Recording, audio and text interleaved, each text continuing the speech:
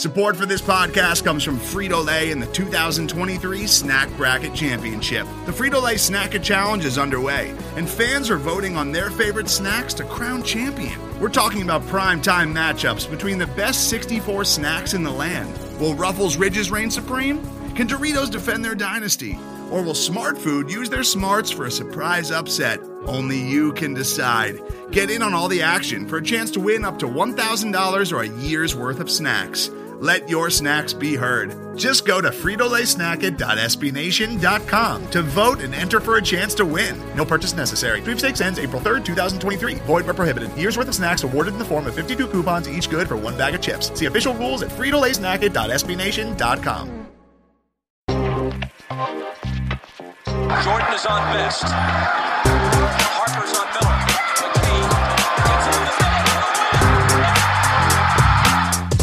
They play together, they believe. And Karis LeVert is cold. LeVert, back in. Fade. Oh, he's a one-man wrecking crew. Holiday, shot clock down to 6. Finds Warren. Here's a long 3. Welcome to another edition of the Indy Cornrows podcast. This is your host, Mark Schindler. As always, before we get started today, if you haven't already, please be sure to rate and review us over on Apple Podcasts. We always want to hear from you and get your feedback. Let us know anything you like, dislike, want to hear more of. We're always looking to improve. I'm psyched today to be joined for yet another edition of our The One Series. I think this is our second to last episode now. Joined by, of course, colleague and friend Kelan Cooper. Kelan, how are you doing? I'm doing well. I mean, like I said, I can't believe we're just powering through these this quickly. Feels like everything's just blending together, but I'm actually excited for this episode. So. I'm very excited for this one too. We have some good players in store today, with a lot of leeway for where we can go and how we talk about everything. Who are I'll be completely honest. I'm totally blanking today. I know I have Kelan Martin. Who do you have today? I have JaKarr and Oshae, which on the surface it probably seems like, how much is there to talk about these three guys? But I spent a lot of the weekend looking into some plays and different stuff that they did, especially late season when playing time opened up, and I think we got some good stuff to break down. We do. So which player do you want to start off with today? Well, just as a background for people, yes. In case this is the first episode that you're listening to, we call this the one because we each choose one play, one number, and one over-under for the players that we assigned ourselves, and then we're going to react to each other's picks. So first up, I think I'm going to go with JaKarr. The play that I picked, I mean, I had very little choice. The obvious play was to go to the game against the Lakers where he scored 20 points, which, I mean, many are calling this the JaKarr game, Mark. Many are calling it that. So basically what I want to point out here, and these clips will be embedded in the post in case people want to follow along, is the Pacers are running their stagger connected to a stagger, or effectively wheel. And Goga is the second screener. JaKarr is the first screener. And Goga, as he is apt to do, does not make contact on the second round of the picks with Doug coming around. So when Doug comes around and gets the ball from Justin off of the curl, he's going to get encircled by Anthony Davis, LeBron, and the guy who's his own defender who's trailing him. So it's basically a meeting of three. Now, typically when the Pacers run this play, the first screener, who's JaKarr, will exit out clear to the opposite corner. In JaKarr's case, Andre Drummond does not follow him. He's going to stand in the paint and protect. So what JaKarr does is he responds by manufacturing an angle for Doug to be able to make a quick bounce pass to him in the paint. And then when he gets the ball, he kind of almost fakes a pass to Goga, which is pretty slick, and then uses a spin move and scores up over the top in the paint. So I think what I want to say about JaKarr is like he doesn't finish great around the basket. Like his offense isn't really his skill necessarily. He only shot 49% from the field for the season. And sometimes you can like count how many spins he's going to go to instead of like passing out of some of those shots. But what he is really good at is in that area as a secondary option along the baseline is he's just really good at what I said, manufacturing angles to create places for his teammates to find dump off passes. So I wanted to highlight that moment for him in that Laker game when he had his best game of the season. Yeah, I personally would have gone with the ejection against Rudy Gay, but that's just me. That probably is the moment that sticks out most in our minds, if we're being honest. Yeah, I mean that's kind of indicative of his season. That's not at all meant to rag on JaKarr, but it just felt like it wasn't really his season with the Pacers. It never really felt like he was able to find a lot of footing with the rotation or the roster in general. And he had some nice moments down the stretch towards the end of the season, as you mentioned, but it's just different compared to like in the bubble. He was playing huge minutes, and he found real footing on the team last year, and you kind of wondered what that would mean this year. And it really didn't end up in much larger of a role, but honestly, smaller role than last year. And that's kind of an interesting compare and contrast too, because in the bubble, if I'm being honest, I wasn't thrilled with Nate McMillan. I mean, I know that Goga had been dealing with the knee stuff for a large portion of last year, but like you get into that playoff series and JaKarr isn't really like he sets decent screens, but he's not like a screen and roll guy that you're going to run high pick and roll with. And he also doesn't space the floor. Like I realize that Goga hasn't shot the three well, but he looks more comfortable holding space in those situations than what you do with JaKarr. And Goga wasn't a factor in the playoffs, and JaKarr was the guy that Nate McMillan leaned on as backup center. I remember early on in the season when they re-signed JaKarr, I think both of our opinions were like, this is fine, and JaKarr stays ready off the bench as long as he isn't the person that, like, if Miles or Sabonis were to have an injury, that JaKarr would be the backup center instead of Goga. And kind of early on that was the case until Goga got back from the injury, but then I give Nate Bjorkgren credit because he did turn to Goga, obviously in somewhat of a limited role. But I mean, I think those needed to be Goga's minutes, but what your point is actually plays into my one number, which I'll just go ahead and say is 45. And that was the number of minutes that he played at the 4 this year, which as a callback to our last podcast with Jeremy Lamb played over 300 minutes at the 4. And that's more total minutes. Like Jeremy played more minutes at the 4 this year in total minutes than Kelan or JaKarr played.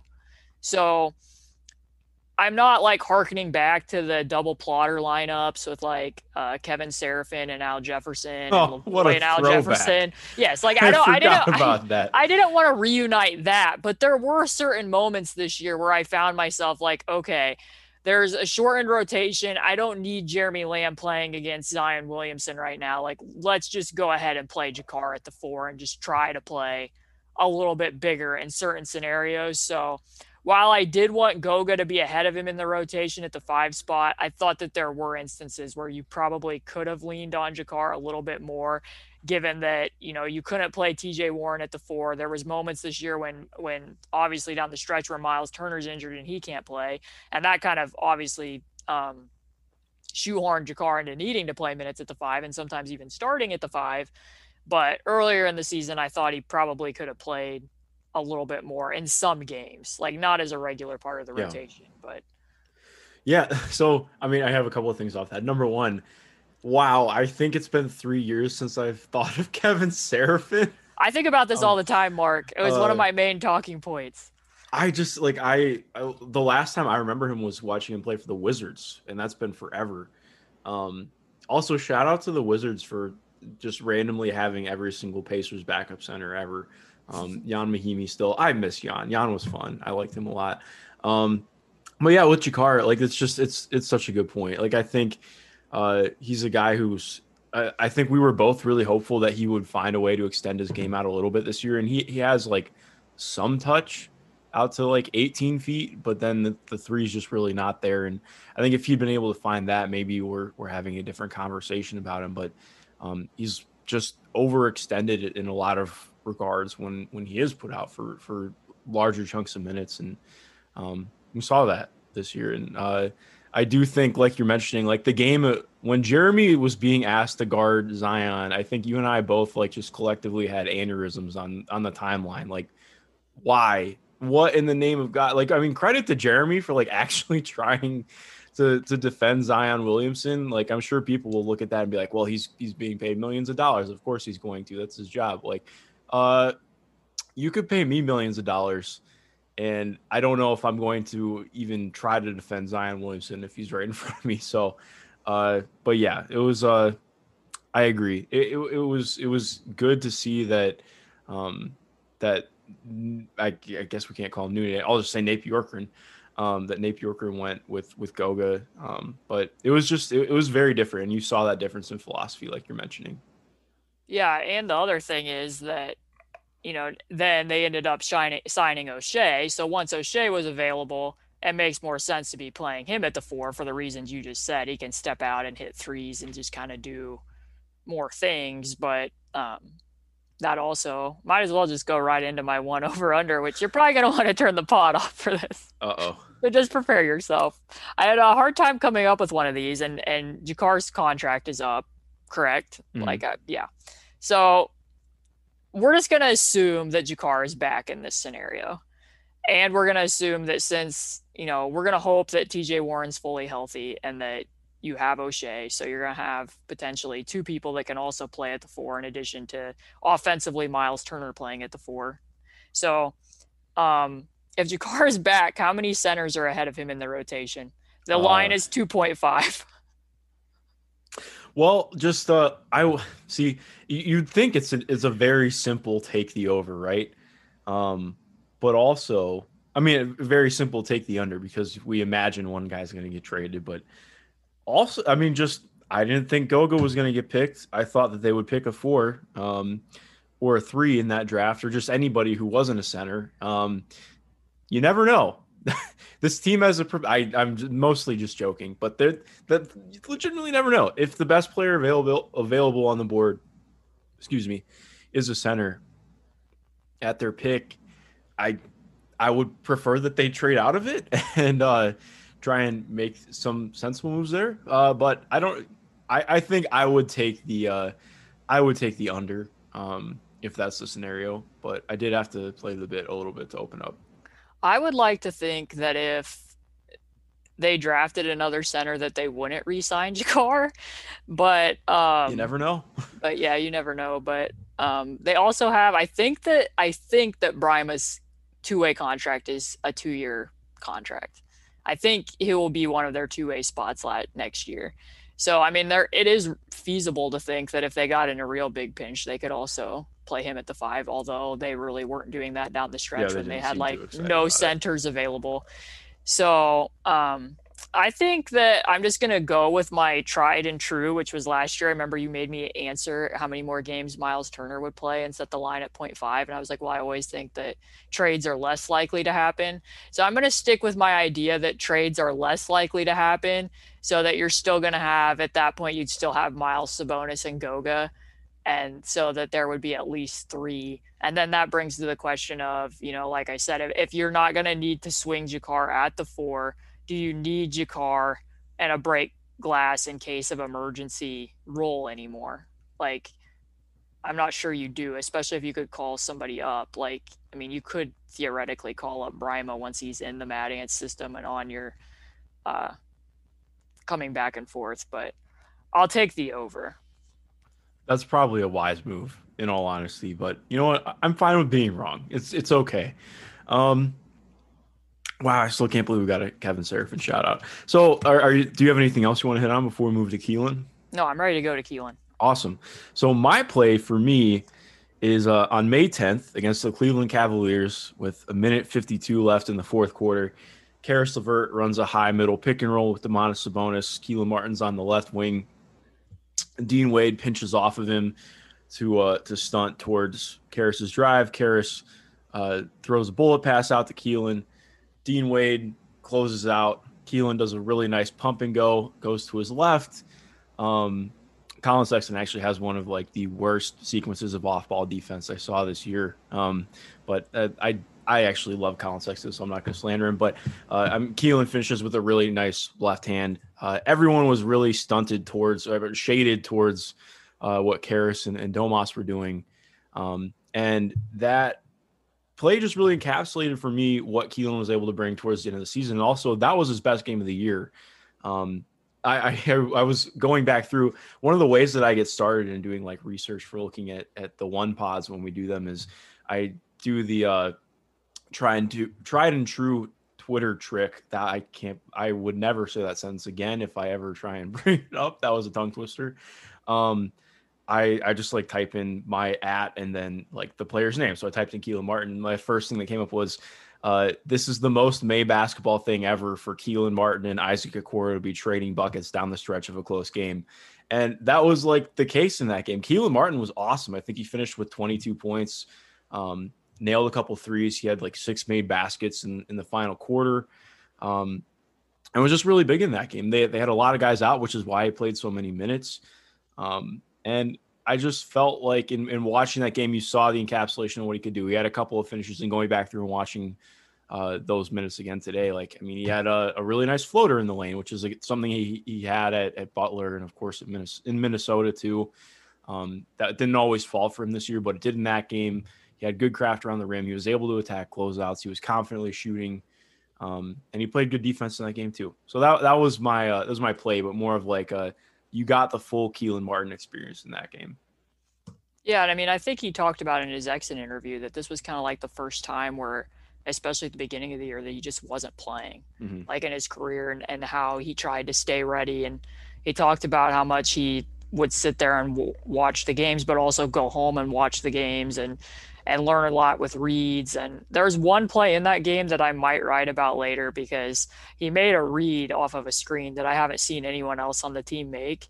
And in the game they played against Minnesota, it's a play that Chris Finch runs for Karl Anthony Towns, but not, and Kelan isn't in that role, but the screener is, and the Timberwolves look for that play, and then Kelan did it, which I think speaks to how much when he wasn't playing, and he did play some in that Timberwolves game, but not a lot, that I believe him when he says that he was going home and reading that, because I had not seen Sabonis or Miles or any of the other bigs in that role look to make that. So I give him a lot of credit there. And like you said, I mean, he didn't shoot a lot of threes this year, but he still shot it well, which was better than what he did. I think he shot the ball well in the G League last year, but not so well when he was just playing games for Minnesota. I didn't look that number up, but it's below. Yeah, it's way below the average. But for him to come into games this year, and he shot the ball well in that game, I believe he shot it pretty well against the game in San Antonio when they were shorthanded as well, hit a couple threes. But I don't want to go too far into the defense in case you're going to talk about defense in one of your next two, either your number or your over-under. I actually am not about to talk about the defense. Oh, so well, can I just go on a little bit of an aside there? Of course. So I know that Nate Bjorkgren down the stretch a lot talked about that he was like finding minutes for Kelan because he liked his versatile defense. And like, for me to be honest, like sometimes, similar to what I said on the Cassius Stanley pod, like it was easy for me not to even recognize right away that Kelan was playing because it happened so rarely. So yesterday I went through and watched all of his defensive actions to see, like, you know, what was Nate Bjorkgren seeing that I might not have been. And to be honest, like in the early going, there were times where like they played the Nets and he would switch when they weren't actually switching. So both people were running at Landry Shamet, and that was leaving Alizé alone under the basket. Or sometimes he got overwhelmed a little bit by bigger fours, or he would, I know this is strange to say, but he would go under against shooters sometimes and not deliberately. Clearly not because Nate Bjorkgren was telling him to. And then the one game in Minnesota, I don't think he came out and played in the second half. And he, strangely enough, because they were short-handed, was guarding Karl Anthony Towns at times, and then was like soft switching with Jeremy against Anthony Edwards, which was then putting Jeremy in the position to guard Karl Anthony Towns. So at first I was like, you know, some of this is a little iffy, but then towards the very back end of the season, like the game against the Lakers, he's guarding Schroeder one-on-one ISO. And not that Schroeder's like some elite isolation scorer, but he stays in front of him the whole time and makes it a tough shot. And I bring that up because also in the same game, he was guarding Anthony Davis in the post multiple possessions and also guarding LeBron. And that speaks to his versatility to be able to guard against multiple positions, especially just as an on-ball defender. And he did a good job. Like, I know that all three of those guys had just been returning to playing basketball and weren't really playing full out, but he got Anthony Davis to pass the ball out of the post more than once, held his spot well. And I thought, I mean, you're not going to stop LeBron, but I thought it held up decently in that particular game and had some nice possessions, as good as you can kind of expect, even against Kevin Durant late. So I think overall he needs to work on being quicker a little bit, because he can be really gritty on ball, but then he ends up getting beat. So I feel like if he could fix his foot speed a little bit, he'd be even more versatile to kind of move around. But I get where Nate Bjorkgren was coming in from by the end of the year. I thought that his defense was showing up. Yeah, I actually really like the point you just made about his reaction time and his feet. It feels like he's not great at guarding with both his hands and his feet at the same time. Like, it feels like he's either guarding with his feet and moving, but not using his hands, or he's using his hands and he could get caught reaching at times. So that's something I'd like to see him improve on too. But I do like, You like, especially earlier in the year, it was easy to see him like struggle defensively. And I think, like we've talked about, so much of that could be attributed to playing this system, and not having real time to participate in it would make it really tough too. But as he found time down the stretch, I was pretty, like, maybe impressed is the wrong way to put it, but I thought he played well. Like, his defense was good. It brought you something, it brought you real defense at the 4 spot that you could count on him to guard a couple of different positions, and he wasn't going to get absolutely murdered on the perimeter every time. And I just thought that was valuable, like having somebody who could come off the bench and actually do that. And that feeds into my number a little bit, and my number is almost almost like identical to your number with JaKarr. I have 41, and that's the percent of time he spent at the 4 this year. And then that just brings a question for me, like, why didn't we see him more at the beginning of the year? I know that it's so easy to go back and nitpick this, but I just remember in the moment, like when we're talking about how much Domas and Brogdon are playing, seeing like a 7.5 or 8-man rotation going out regularly for the first month and a half, 2 months of the year, and Kelan Martin like barely came off the bench. I just kept remembering, like, thinking like how he talked about wanting to have like a very multiple approach, and everyone was going to have to be ready to play. And I kept thinking, okay, well, we just, the team used their last roster spot on this guy, Kelan Martin, who, well, he's not fantastic. He had solid moments in the preseason, and really brought you the idea of somebody who could rotate backline or be out on the point of attack, and just give you that multiplicity, and could hit threes. And part of it was his offense was not always there, but also like he just didn't really get a lot of opportunities to establish or find a real rhythm, because his minutes were so inconsistent. And it just was a little bit frustrating, because then you see over the last month of the season, like, it felt real from him. Like, it didn't just feel like shooting variance to me. Like, I thought that he looked comfortable in the offense. He was definitely comfortable on defense. Like, I think his defense was definitely better than his offense, but I just felt like, okay, well, maybe if he had been getting more steady minutes at the beginning of the year, you're not worrying about having to scramble to get him minutes towards the end of the year, and you get more of that consistent impact from him. Yeah, and I think that's a great point, because we talked about it on the last pod with the Jeremy thing, and it's kind of tough to work through the whys on some of the stuff that happened this year. But I think, like, my gut instinct looking back is that Jeremy came back from injury and is your best bench scorer when the rotation is there to be able to come in and get a shot and get to different spots. And they wanted to be able to play Jeremy, but they wanted to do it without having to bench Aaron, like, permanently. That's my gut inclination, because in some of those lineups, like, you're playing TJ, Aaron, Doug, Jeremy, and then either one of the other 2 centers or Goga.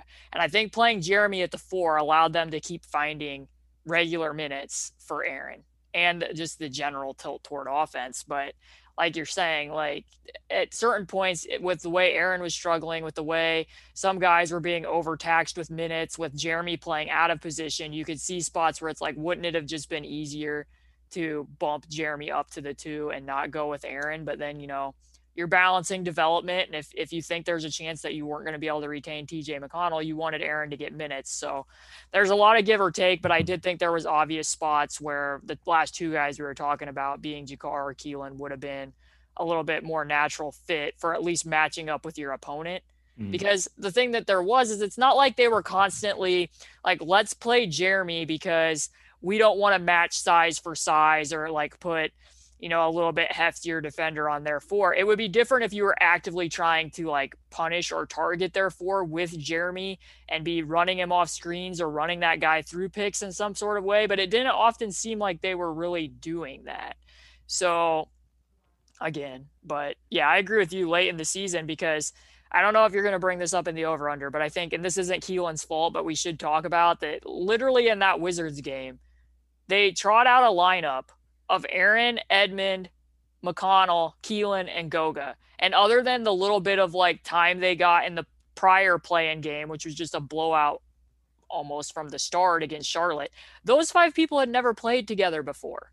So you're putting yourself in a position, and I know injuries force Bjorkgren's hand a little bit, but the run that the Wizards went on happened when they decided that playing an all bench lineup in a winner go home game was a good thing to do. So maybe Kelan would have been a little bit used to playing at the 4 next to Goga and some of those guys if that had happened some earlier in the season. But exactly. Yeah. And I do think like in defense of the coaching staff, like Kelan did have some rough games in the early going. Oh yeah, totally. Opportunity, like his offense and knowing what he was supposed to be doing wasn't always perfectly there, but it's tough. It's like, it's a balancing act. And it just felt like the balance was not quite there in favor of getting some of those end of bench guys a real opportunity. But alas, on to the over under. My number is 808. And do you know what that is? 808. It is not in reference to a Kanye West album, but no, I don't know. So that is, I cheated a little bit. It's technically August 8th, which is the day that his deal becomes fully guaranteed, because he has a non-guaranteed deal for next year currently. So I guess, maybe I'm supposed to do 807.5 or something like that. But do you think that the Pacers will keep Kelan Martin, or should they keep Kelan Martin? Is there a case for keeping Kelan Martin? I think there could be a case if Doug walks to a different team, because you look at that lineup. If Doug isn't there, then you're going to be playing TJ, Edmond, Justin, Oshae, or if you retain Jeremy, then you could swap out Jeremy and Edmond. Or I guess if you want to keep doing what you were doing, chop out Oshae and Justin at the 4. That's not what I would do, but that's an option. That if one of those guys ends up getting injured, like I don't see Kelan starting out the year next year unless they decide to pivot what their plans are for the season, like being a regular part of a 9-man rotation. But I wouldn't feel bad if like one of those guys sustains an injury that keeps them out for a while, be it Justin or Oshae or somebody, and you need to have him in a pinch. I don't think that's a terrible roster spot to have there. But if Doug comes back, they already have, that's why Kelan couldn't find minutes this year. And not to mention, you're going to have TJ back, TJ Warren, which means there's going to be even less spot room at the forward positions than there was this year. So I think it'll depend on other decisions. I know that sounds like a cop-out, but what is your take on it? Yeah, I agree. Like, I think if you're going to give that roster spot to somebody that, is going, pretty much any time you give somebody a vet minimum, it's going to be for an end of bench guy, unless you get really lucky and sign somebody like Justin Holiday, who just flourishes and plays extremely well. But for the most part, it's like, okay, well, Keelan's been in the system, but then again, it's like, okay, well, it's going to be an entirely new system this year, most likely. But he's been around, he's been part of the locker room. I think you can like reasonably say, okay, well, he'll be a little bit better next year now that he's been around and he knows that he's going to be able to play. But it just really depends. Like it's 50-50 for me. Like you're saying, it just depends on other moves that happen. I agree. That's where I would lean as well. All right. So are you ready to talk about our final player? I am. I'm ready to talk about future Hall of Famer Oshae Brissett. It's close. So I had no choice for the pick. I did have a choice. It was down to two perfect clips of Oshae Brissett, and I ultimately sided with I take us to Utah. I take us to Salt Lake City, and we are playing. Let's see. We have TJ McConnell out there, Goga, Jeremy, Oshae, and Aaron. So this is a defensive possession. Jordan Clarkson gets the ball up top, and they're running. He's coming off and getting the ball off screen, but Derek Favors is going to roll. So Oshae is in the middle of the paint, protecting against that potential dish to Derek Favors going to the basket because there's no other tagger available. So he's standing in the paint there, and Jordan Clarkson whips it to the wing, and the wing then passes to our good friend George Niang in the corner. So as the ball is in flight, Oshae has to come clear out to the corner to contest and prevents that shot, and then ends up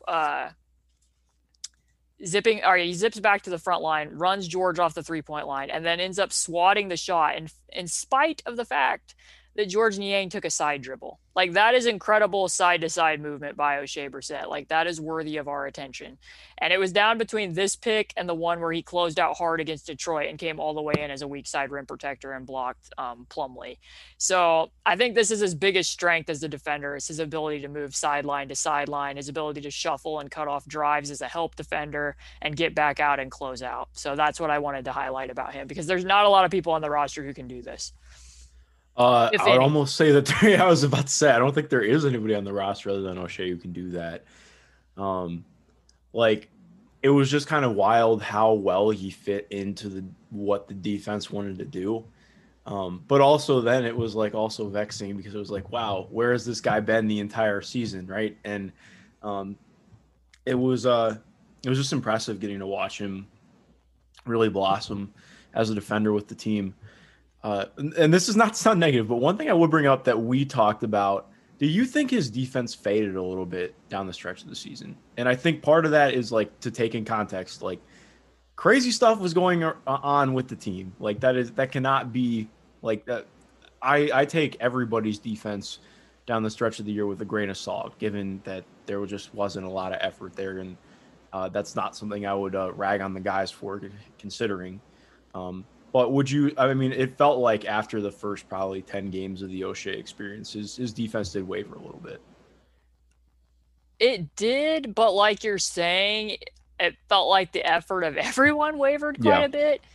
But when they were in their base system, his ability to do this, like even in the play-in game, you could still see him being like, okay, Russell Westbrook's posting, I can go over there and help and still get back to my guy. And in the lateral movement, his ability to get to the nail and get back, his footwork is good in those situations as well. What I will say is I think he was just overtaxed. Like, yes, and this is where it comes from, that I don't think at this point in time that he's ideally a starting four. Like, his minutes against Kevin Durant were bad. The ones where he was trying to guard Marvin Bagley, like the entire team defense against Sacramento, obviously at times looked like a protest, but when things started bad, Marvin Bagley looked like Hakeem Olajuwon. Exactly. And this is, I mean, we'll get into this the more we break this down, but I think he needs to work on getting stronger over the summer, because his post defense needs some work, because he was getting moved by Marvin Bagley pretty easily, in addition to, like, you know, they were expecting him to guard Giannis. I don't think that's something that he's going to be able to do. I think it's a little bit of both things, that, like what I said about Kelan, I think that Oshae also needs to work on his foot speed, because he can get beat by his own guy, or if he's defending on the front, like on ball and pick and roll, he can get beat and give up quite a bit of space in rear view pursuit. So it's like when he's guarding smaller guys, he needs to work on his foot speed, but he also needs to get stronger all at the same time, so he can have the versatility that he seems like he would be capable of having. But what he does as a help defender, and what he does moving sideline to sideline, and his weak side rim protection, is tagging, that's a skill that the Pacers don't have. Like, it is in very short supply. And I think that's why he was, like, in part, such a big revelation when he started playing, because it's like, oh, there it is, what's been missing. But so that was what I wanted to say for the one play. But I do agree with you that aspects of it waned as the season went. But you also have to give him a little bit of a break, because he's playing way bigger minutes. I mean, like the one game I made the joke of the Jimmy Butler picture. I mean, look how many minutes he played against the Thunder. And he was playing minutes at the 5 too. So I'm sure that probably weighed on his energy somewhat, going from having not been playing anywhere after the G League bubble to suddenly not only being thrust into the rotation, but as a starter who needs to play big minutes at times. Today's episode is brought to you by Cars.com. With over 2 million vehicles and 50,000 more added every day, Cars.com will match you with the perfect car for you, your budget, your life, your style. And if you're ready to say goodbye to your current car, Cars.com will get you an instant offer to cash it in. Just start by entering your license plate and get matched with a local dealer who will write you the check. So whether you're looking to buy or sell, just go to Cars.com. It's magical. But my one number for Oshae is 68.4. Take a guess at this one. 68.4. Let me think. 68.4. Is that his shooting percentage at the rim? Yes, that's his percentage in the restricted area, Ooh. which is just nuts. And what we need to point out about this is if you look at the breakdown, almost all of those shots, with the exception of, I believe, a couple, was all cuts and putbacks. Yep. So, and that worked really well for him within the offense. And again, we'll give a shout out back to Bjorker. And you said it was almost stunning how he fit in. It almost wasn't, because, I mean, he was from the Raptors 905 system. He had played with the Raptors. The Pacers run so much of that stuff. Like right away, I think the first thing that I noticed about him offensively was when they run the ghost screen for TJ McConnell and TJ McConnell attacks baseline. His instincts as a cutter were among the best on the team in that situation, in terms of not spoiling the spacing and knowing exactly when to cut a mid penetration from the baseline. So he fit really well in that respect, and he attacked the glass well for his size and his position, and he finished on those. Like, it wasn't obviously a huge sample size. I think his entire shot profile in the restricted area was like 57 attempts, but I'm telling a broader narrative here, so stick with me. When he was in the G League bubble with the Mad Ants, he shot 57% in the restricted area. So he goes to the NBA level and he has almost an 11% increase. And what's wild about that is then you compare his 3-point percentage. So he takes 3.7 threes per game with the Pacers and shoots 42%. And I was looking back and I added up all the threes that he took with the Mad Ants, which he shot 33% for the Mad Ants in the bubble from three on 6.5 attempts, so higher volume. With the Raptors 905 last year, he shot 26% on 4.5 attempts. And with just the Raptors, he shot 20% on only like 15 total tries. So just from those three teams, not even counting what he did when he was at Syracuse, he was at 28.3% with the Mad Ants, Raptors 905, and Raptors, compared to coming in and being a starter with the Pacers and shooting 42%. So, like, I think both of these things kind of go hand in hand. I think a lot of that was shot selection. Like, he did not try to play outside himself. Like, he's getting open looks. And a lot of that also somewhat ties back to Sabonis and some of the stuff that he was getting both as a cutter and from three, if you look at some of the pass percentages, as well as Karas's gravity too late in the season. But the thing that's interesting with all of this is he took 2 total shots from mid-range and basically did nothing off of the dribble. Like, he had 37 total drives, shot 21% on the drives, and passed out of the drives 21% of the time. So that's what I'm getting at. Like, he just played within himself and knew himself really well.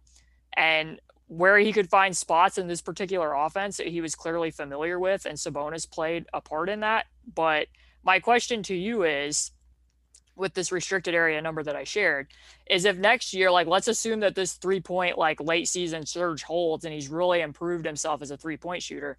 He did not take a single contested three, like, not tightly contested or anything. All of his shots were either open or wide open. So if opponents start noticing, like, hey, that guy can shoot, and it's not just a product of like other people's gravity that he's getting some of these shots, and he needs to drive a closeout, I don't think he continues to shoot 68% from three, given what he's done on drives. So how do you see some of that math shaking out? Well, first of all, have you ever thought that maybe if you didn't bring up these wild stats that the opponents wouldn't find them out and tailor their defensive game plans to that player? I was just like blown away that he never took a contested three, and that like everything that he did in the restricted area was either cuts or putbacks. I would say, didn't he like, I remember him watching, he had a couple of like sidestep, like one dribble, 3-point attempts, but I agree, like, he did not have a lot of highly contested stuff. And I think all the numbers that we're putting together right now, like, just to throw out another wild stat, he shot better from three this year than he shot from the field at either of his years at Syracuse. Like, yeah. That's what's so wild. Like, I think his true shooting percentage at Syracuse is like barely even 50%. I don't think it's there. So like that's why I'm so interested to see whether or not this is something sustainable from him, because in watching, it felt very like real. Like, his three looks good. It looks clean. But like you're mentioning, like, it's not I don't want to belittle what he's doing, but at the same point, like, it's a really small sample size, and it's mostly unguarded shots. So I just don't know what to take from it. And if this is why I want to tamp down a little bit. And I tried to do this on the pod during the year too, not to be like that, a buzzkill or whatever, but I just don't know that I would be willing or ready to say that he's a starting level player yet. Like, I know he started for 16 games and he looked good and he fit in with the team.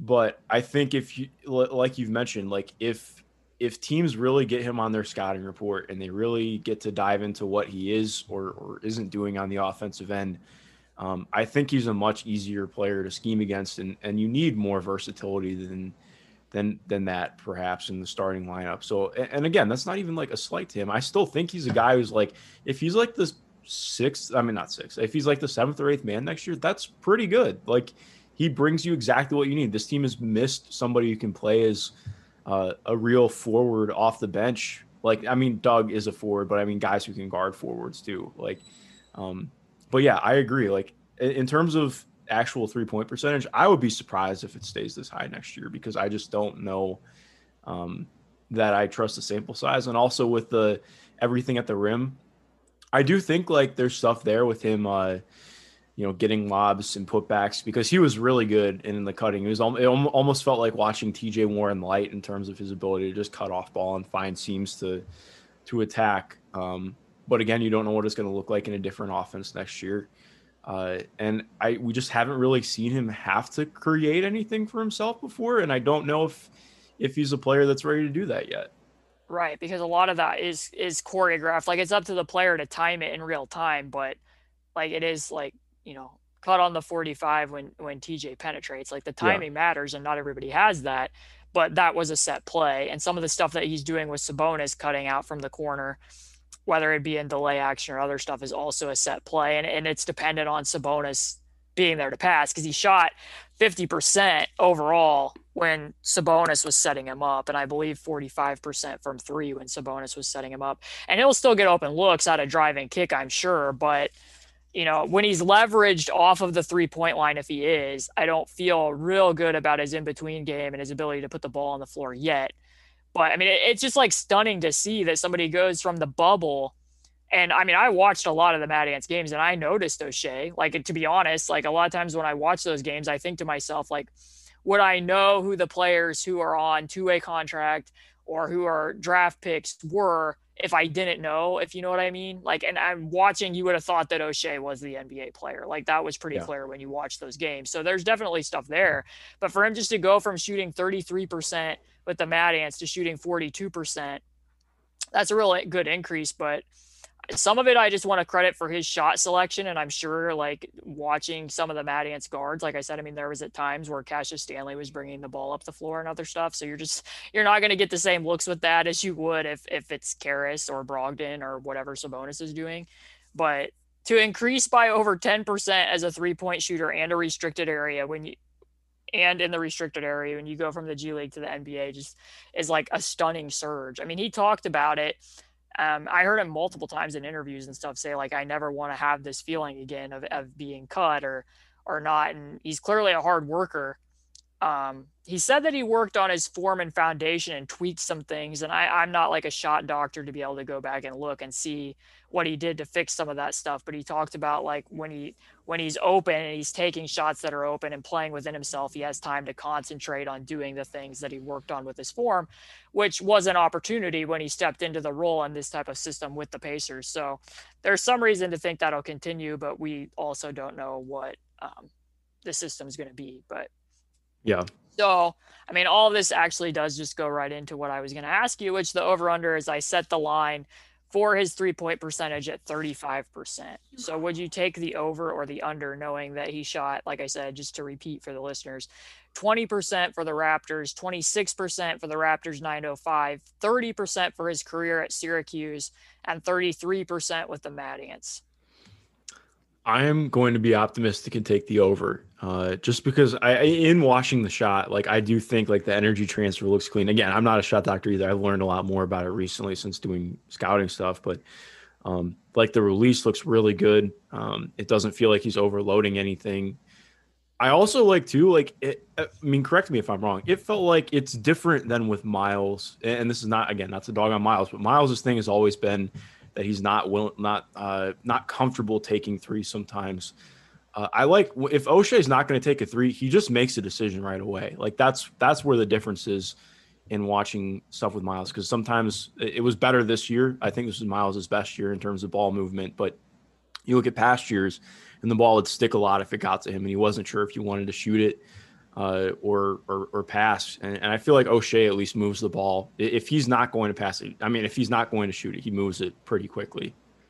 Yeah. I know that it doesn't answer your question at all, but yeah, I would take the over just because I'm being optimistic. As in, it makes perfect sense because that would say that he's not going to take, tougher shots. And some of the data with what they count in the tracking with contested and uncontested can be finicky. It's wonky, yeah. But I think I'm feeling confident and we'll take the over as well, just because I think that what he said is true. I think that, and he also talked about meeting up with various guys on the team that he wants to maintain chemistry. He wants to keep working hard. He seems like a guy who really wants to stick in the rotation. I agree with you. I think that he's overtaxed at times to think that, he could play at the 4 on a good team right now, but I'm open to seeing the ways that he can continue to improve because he's already shown that he's gotten better in certain ways. But Oshae definitely made the end of the season a lot more fun to watch. And a great signing for the Pacers. As easily the brightest candidate. Spot of the season. Great low buy. Give them a lot of credit for that. Like even if I think that we've talked about before how some of the drafting hasn't gone well, but and Oshae obviously isn't their draft pick, but it is somebody that I identified out of their own G League team and said like, hey, and I know they talked about Brian Levy, who's the head of the Mad Ants up there in Fort Wayne and selection, and that he identified Oshae and was like, that's somebody we want to have on the Mad Ants. And then the Pacers obviously saw the success that he had with the team there and the system that they run. And that also, sorry, just as an aside, like that also speaks to, I know I've mentioned this before, but like under the prior system, and Steve Gansey ran nice sets and stuff, but there were times where I could watch the Mad Ants play and be like, you're not running the same stuff as Nate McMillan. Yeah.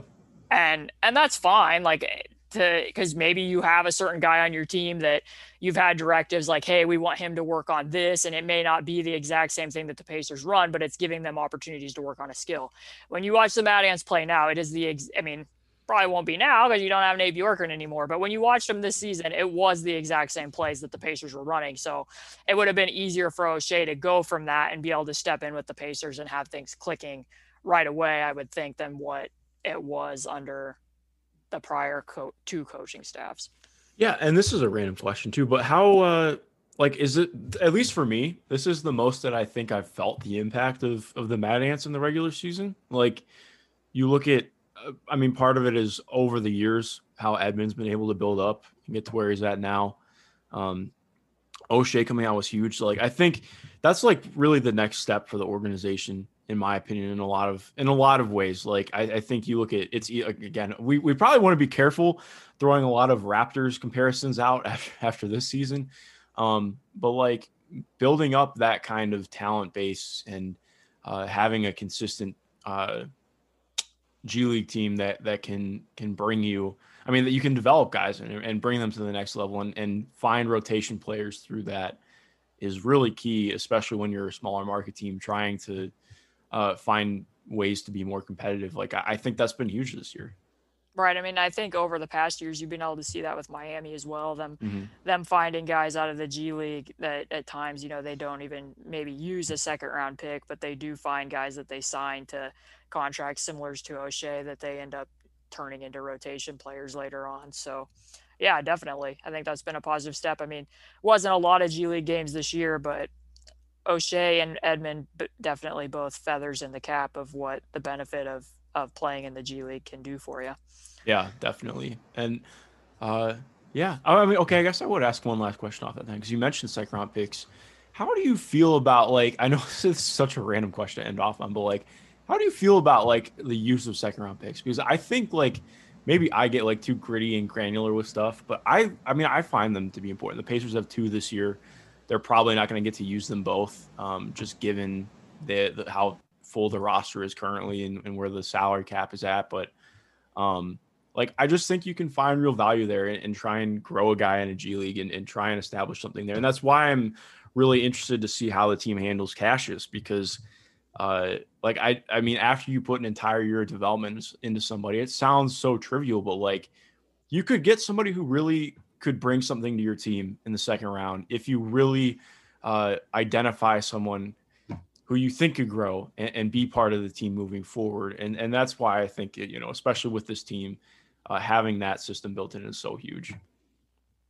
Yeah, I agree. I mean, look at it. Jokic is the MVP, Mark, and he was a second round pick. Yeah, he's pretty good. I'm going to expect that to happen from here on out. Oh, yeah. Well, obviously, whoever the Pacers draft with the Utah pick is going to be the best player that's ever come out of the NBA draft. You can count it now. Yeah, that's what I expect. Well, Caitlin, we're not done yet. It is time for the Would You Rather question. And I hinted at the beginning that you're not going to like this one. But oh, yay.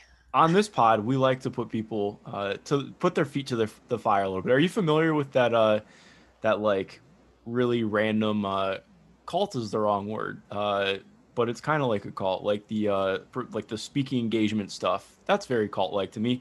Have you ever seen there's like an episode of Friends when they're on the beach and they run across the hot coals or whatever, and supposedly you don't burn your feet doing it, but I don't buy that at all. That's basically this. That's this question. You are really towing the line and trying to find out who Caitlin Cooper really is with this question. Oh dear. Yeah. I like people to know the absolute least amount about me. Well, this is only about like the two things we do know about you. So if you could only choose one, would you rather never watch the Indiana Pacers play again or never eat another Outshine popsicle as long as you live? Mark, this is terrible. I'm sorry. It was the only thing I could think of today. I was like, that's pretty good. So that is a brutal question, a brutal one, because I have to tell you something. There was about a week ago, like I did not have this need to be eating Outshine popsicles all the time until the last year. I had actually not had one before. I was eating these triple layer ones that were, I don't even remember who made them, but the top layer was banana and the middle was orange and the bottom was strawberry. And they were like theoretically real fruit, but they were icier. And then when quarantine happened, like the two grocery stores around me stopped selling them. Like not only were they sold out because everybody was loading their freezers up with food, but they literally just no longer had a spot for them anymore. So I was devastated because I really like popsicles and I don't like the artificial ones that are like, oh, this is grape or this is orange. Like, no. So my sister was like, oh, one time I had these pineapple ones that were real fruit. They're Outshine. You'd probably like them. And I was like, okay, I'll give it a try. And then it just became like my daily thing. Like every day I'm in the house, I have nothing to do. But the one thing I would look forward to is at like 3:00, if I was writing something or whatever I was working on with my day job, it's like, it's 3:00. I'm going to go get a popsicle out of the freezer. And my day is going to get better. And I don't know how many boxes of these I've ate. Like it's literally problematic. I think I'm the reason that the grocery store is continuing to stock them because I'm probably making them money. So there was about a week ago, to make the long story short, that I didn't get to the store. I didn't buy any. And like every day I was like, I don't have a popsicle. Yeah. Like I might get the shakes. I don't know if I'm going to make it through the day without having the popsicle. And then they stopped stocking the skinny one. And I had to go with the bar. And the bar is fine, but I mean, you wouldn't like it because there's actual chunks of fruit in it. Oh God, that's terrible. But I like the skinnier regular just popsicle better, and they haven't had that one lately. So, I mean, I definitely have missed it. Like I haven't found a replacement thing. Like, oh, I can go without my popsicle for today because there's something else. Now with the Pacers, I also know during quarantine, like I went back and watched old games, but it wasn't the same as having new film in front of me to continue watching. However, if you were to say to me, Caitlin, which would you rather pick? The late season Pacers and what the product looked like defensively and how you're not going to understand why they're doing things that they're doing for like weeks on end and the effort's not going to be there and there's going to be constant like rumors swirling around of stuff you don't want to write about and don't want to talk about and it's not going to be that much about basketball, I'm picking the popsicles. Like if this had continued and somebody said, you know, keep watching the Pacers or pick the popsicles, I might have picked the popsicles, if I'm being completely honest. And because I would have options of 9 other teams I could watch. Like it would be completely out of character for me to somehow start watching the games of every game of the other team, but I would pick the popsicles. But now that I know that I'm not going to be seeing all of that stuff anymore, I'm picking the Pacers. I will give up the outshine popsicles, and just as a general aside, like, because I can't even say that I would quit them because people know that I didn't. Like, even when things were at their most dire, I was still pumping out content and staying up late at night and watching film and writing things about them. So I will pick the Pacers. Sorry, outshine. You've been kicked to the curb. And just like that, any potential sponsorship we had down the toilet. I mean, we did. We had a listener go out and buy the popsicles, Mark, and I really think we should have sent. We could have sent an ad to Outshine, because they might have just sent me like a gratuity box, like, "Hey, thanks for your referral. Here's a lifetime supply of popsicles," and then I wouldn't even have to worry about whether my grocery store has them or not. Do you listen to the Dunker Spot? Yes, sometimes. I know that. Well, I was gonna say Nikias. I'm friends with Nikias, and Nikias just got a gratuity box from Martinelli's for all of his pumping up of the Martinelli's apple juice culture on Twitter. So I think we need to start really leaning into this, because I just think we talk about it enough. Like, I think we're 95% Pacers, 5% outshine, and that's just enough that I think we could get real content. I think what this really reveals about us is how unpopular we are, because if he's already getting that not even a year into his launching of his tremendous podcast. In fairness, he's very vocal about it on Twitter. We have not been vocal about getting outshined. Like, he's adding Martinelli's every single day. Like, I think we need to start doing that. Like, also, have you seen Shawshank before? Yes. Okay, well, yeah, just like how the main character in Shawshank, Andy, writes to the main state board to get library books and magazines to and funds to Shawshank Prison to build up the library. That can be us, except we can send DMs to Outshine on Twitter every single day. That is my task for our listeners. Please DM Outshine as often as possible to get them to sponsor our podcast, because we would appreciate it. I mean, why stop there? I think we should get the listeners to contact the Pacers and tell them that the logo ad on the jerseys should be Outshine.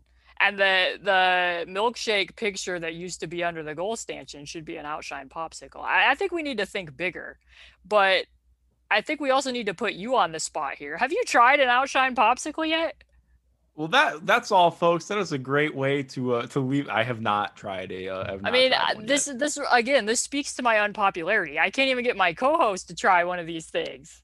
So how are we ever going to be Outshine influencers if you haven't even had one? I'm going to have one. I have not gone to the grocery store in a couple weeks.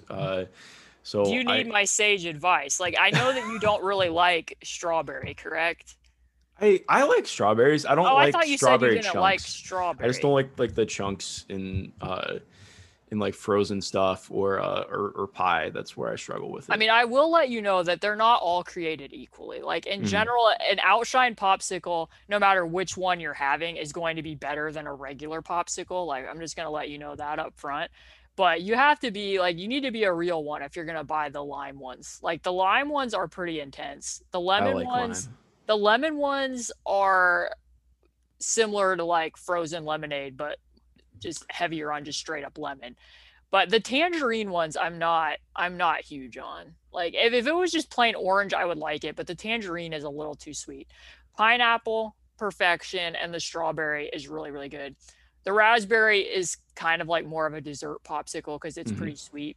So as you just starting out in your venturing in my outshine journey. Yeah, in your outshine journey, I would recommend that your gateway popsicle be the strawberry. This has just opened me up to all other kinds of frozen foods. Yes, amazing. I mean, I think that your gateway popsicle should be the strawberry one if you like strawberry. But if you like citrus fruit, then the lemon would be a good place to start, especially in the heat of summer. Like, that can be very refreshing if you're sitting outside to have a lemon one. I have a confession. So if I said that I not just kind of, I do enjoy, like, if I'm making margaritas or something, even if I'm not, if I just have a lime around, like, I'll slice up a lime and I'll, like, I'm not saying I'll eat a lime, but I won't not eat a lime. I'm not trying to completely out myself on this podcast. Mark Schindler, will happily eat limes. So you would like peel a lime and eat like a section of it? I don't think you can just like peel a lime, but like if it's sliced up, like I'll bite into it.